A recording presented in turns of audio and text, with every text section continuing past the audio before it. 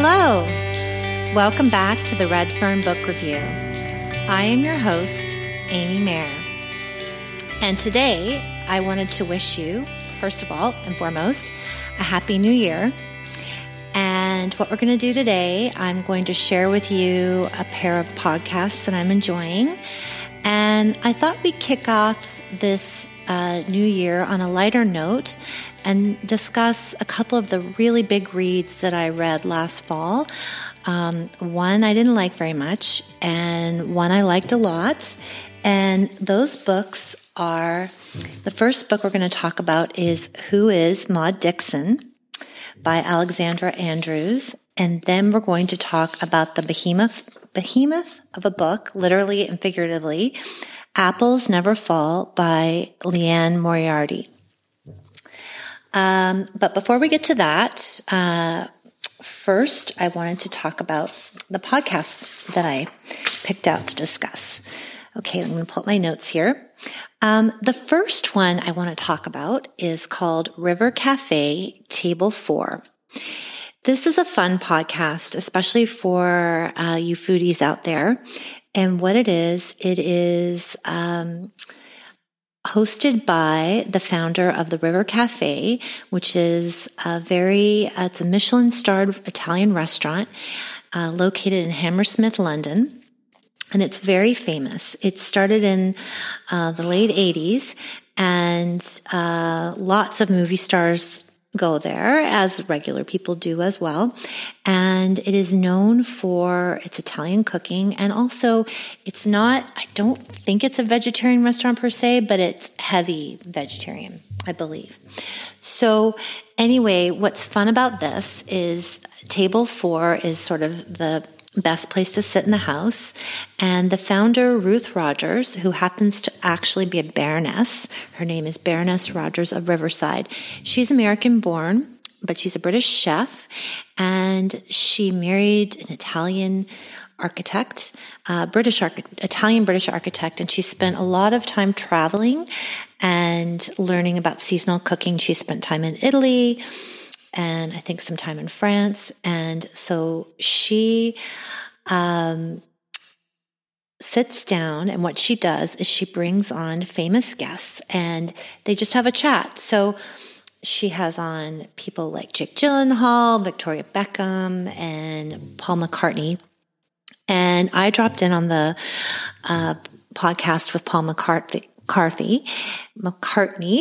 And what was cool about that is, if you've ever heard him interviewed, he's such a plain-spoken guy and just really interesting. And he picks out his favorite recipe or favorite dish of hers and talks about it. And he selected roasted aubergines with tomatoes and Parmesan, and aubergines for those of us stateside is eggplant, of course. Anyway, and then he talks about his life. He talks about growing up in Liverpool, and we learn about a favorite dish in Liverpool is called scouse, which is a type of stew, and it's made from chunks of meat and potatoes and onion. And they actually call people in Liverpool, a lot of times they're referred to as scousers, and it has to do with that particular dish. So he just sort of talks about that and talks about how he was a vegetarian before it became popular. And I just really like the conversational feel. I like learning more about the restaurants and just kind of that one-on-one discussion. Okay, so the second podcast I'm going to talk about is super fun. And my friend Cara told me about this, and it's called Tig and Cheryl, True Story. So this is with Tig Navarro, who's a very funny comedian, and Cheryl Hine from Curb Your Enthusiasm, who's also a comedian. And they are just a super unlikely duo, and they happen to be good friends. Tig is super deadpan, and Cheryl Hine is very hyper. And what they've done is they've teamed up and they go in depth and look at a crime documentary. And along the way, they get super distracted and goof off. And what I really like about it is I happen to be obsessed with true crime documentaries. And so those of you who are as well, you know who you are. I think you'd really enjoy it because they clearly are too. And so they actually go really in depth on some. If any of you saw The Staircase, that was a really good documentary. Or I listened to one on Amanda Knox, but at the same time they goof around and have fun and play off each other. So I really recommend that. Okay, so on with the books. These two books, I really put them in the same category, kind of a little bit of a lighter read, potentially even a beach read. But I think they were executed differently, and I felt very differently about each of them. Okay, so the first book is Who is Maud Dixon? And this is a debut novel by Alexandra Andrews. And I really love this. It's very much a mashup of a bunch of styles. I found it a little bit Patricia Highsmith, as in the talented Mr. Ripley. And she also wrote Strangers on a Train, which was adapted into a screenplay by Alfred Hitchcock. I found it a little bit Casablanca, and a little bit like The Plot, which I loved last year. And I'll give you links to that in the show notes, which is a fun campus novel. And a little bit Elena Ferrante, the mysterious author, and that's her pseudonym, of My Brilliant Friend. So it just combines a whole bunch of things. And believe it or not, I haven't heard this anywhere, but this is my personal opinion. I really found this a little bit Sophie Kinsella, very much in the chick lit kind of genre. So what this story is, it's about working girl Florence Darrow, and she is not getting anywhere fast in the very glamorous publishing industry. And what happens is she moves to New York, and she's an editorial assistant, and she's hanging out with all these glamorous people. She's not particularly happy. She's not really getting anywhere fast. But while she's at this particular publishing house, she hears people talking about Maud Dixon, who is this mysterious author, and she's written a runaway bestseller, and she's very much modeled after Elena Ferrante in My Brilliant Friend. No one knows who she is, but she's done very well. So she ends up to be honest, I can't remember, but I think she loses her job, or she's no longer working there, or she gets a phone call. And somebody asks her if she would be interested in being Maud Dixon's assistant. But in order to do so, she has to be completely confidential and have the utmost discretion.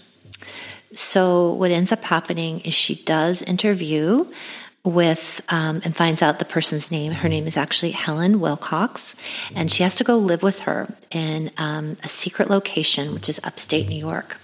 And what she does is she becomes her personal assistant. But it doesn't take from the very get-go, very early on, what happens is Helen says, we've got to go on a vacation and I've got to do some research. So they take off to Morocco, and that's where the story just gets really fun. All kinds of things happen. There's a disaster ensues. There's murder. There's mayhem. There's police. There's sexy, disheveled surfers. There's exotic hotels, back alleys, colorful streets of Marrakesh, and windswept beaches. And right away when they've touched down in Morocco, it's very clear to the reader that not everything is what it seems. And it becomes a caper, and it alternates kind of between light and dark. And as a matter of fact, on the very first page, what ends up happening, we know this from the very first page, there's been an accident. And Florence is with her boss, Helen, and there's been an accident. So on the very first page, Helen ends up going missing, and Florence wakes up in a hospital, and the staff just assumes she's Helen. And so they call her Helen, and she pauses just for a second, and she's really disoriented, and she decides just to run with it. It's been her goal to be an author, and she decides that this is her big break. So she kind of makes it, and I find that kind of interesting because she's this really good person, and she kind of makes a split-second decision to kind of make a potentially bad decision. And so then the book goes on from there. And I just wanted to mention, I mentioned this earlier, but this book reminded me of Sophie Kinsella. She's a bit of a queen of chick lit, and she wrote a book that I read. I've actually only read one book by her, but I highly recommend it if you want something really light. And it's called Remember Me, and it was written in 2008. And what that book is about, it's a 28-year-old woman her name is Lexi Smart, and she has this kind of average life. And she wakes up in a London hospital, and all of a sudden, her teeth are perfect, her body is toned, and her handbag is Vuitton. And so she's survived a car accident, and a big chunk of her memory's missing, 3 years to be exact. And she goes from being a 25-year-old working girl to a corporate big shot. And so she's got to piece her life together and figure things out. And she has this glamorous life. And it's just, I can't explain exactly why I would compare them, but there just was a bit of an overlap, and it just had similar pacing and kind of fun and glamour. So I really recommend this book. I thought it was incredibly creative. And so that's that book. Okay, so the next book that I'm going to talk about, you'd have to be under a rock not to have heard of this book. It's called Apples Never Fall by Liane Moriarty, who is the domestic drama Australian, not Italian. She's an Australian powerhouse. And she's a very big deal right now. She's written a number of books, and best known right now, she's the author of Big Little Lies, which became a big streaming show with Nicole Kidman and Reese Witherspoon. And then she also is the author of 9 Perfect Strangers, what became the screenplay for that, which is streaming on Hulu and in the States and on Amazon in Canada. And that's also featuring Nicole Kidman. So the expectations were really high for this book, but it didn't quite work out for me. But let me explain to you a little bit more about the book. So the way it starts, the novel starts out with a discarded, shiny, new, mint green 7-speed bike that's meant to be ridden in the cool, crisp air of a European village. And their 4 green apples are splayed on the ground, and a bike is abandoned on the side of the road. And the person who's riding the bike, her name is Joy, is missing. And her husband, Stan, they find him, has cuts all over his body, which he says he got from falling into a hedge at home. And they have a mysterious house guest who's also missing. So from there, that's the very beginning, that's the setup, and then from there you get the backstory of where we got here. And so it's a mystery to figure out what happened and where things are going. So the backstory is that Joy and Stan are these they run a tennis academy, and they've been married forever.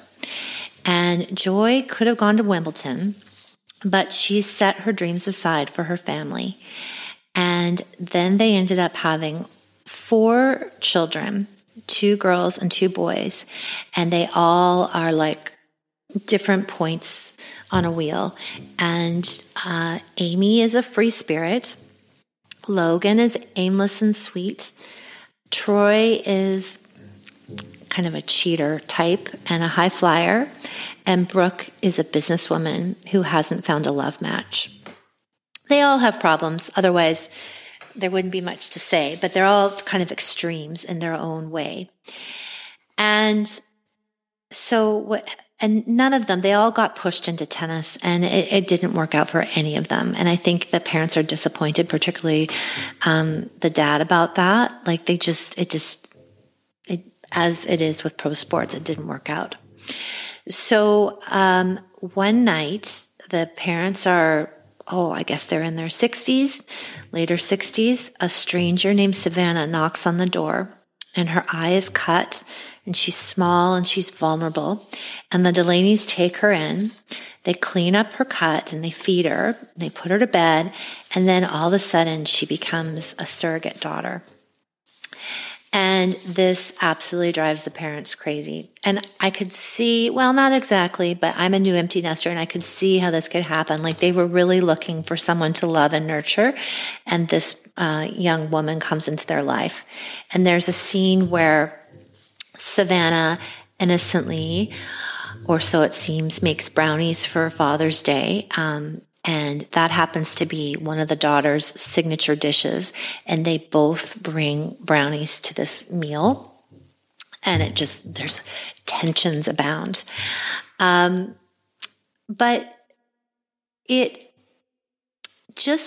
my issue with the book is it was, first of all, it was very long. I think it was a lot to ask readers to read almost 500 pages of this book.